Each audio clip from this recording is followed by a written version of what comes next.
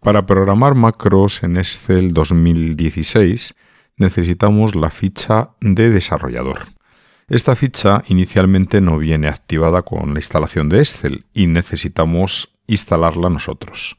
Para ello hay que ir a Archivo, Opciones, hay que elegir Personalizar cinta de opciones y a la derecha vemos que existe la pestaña de desarrollador que hay que activarla.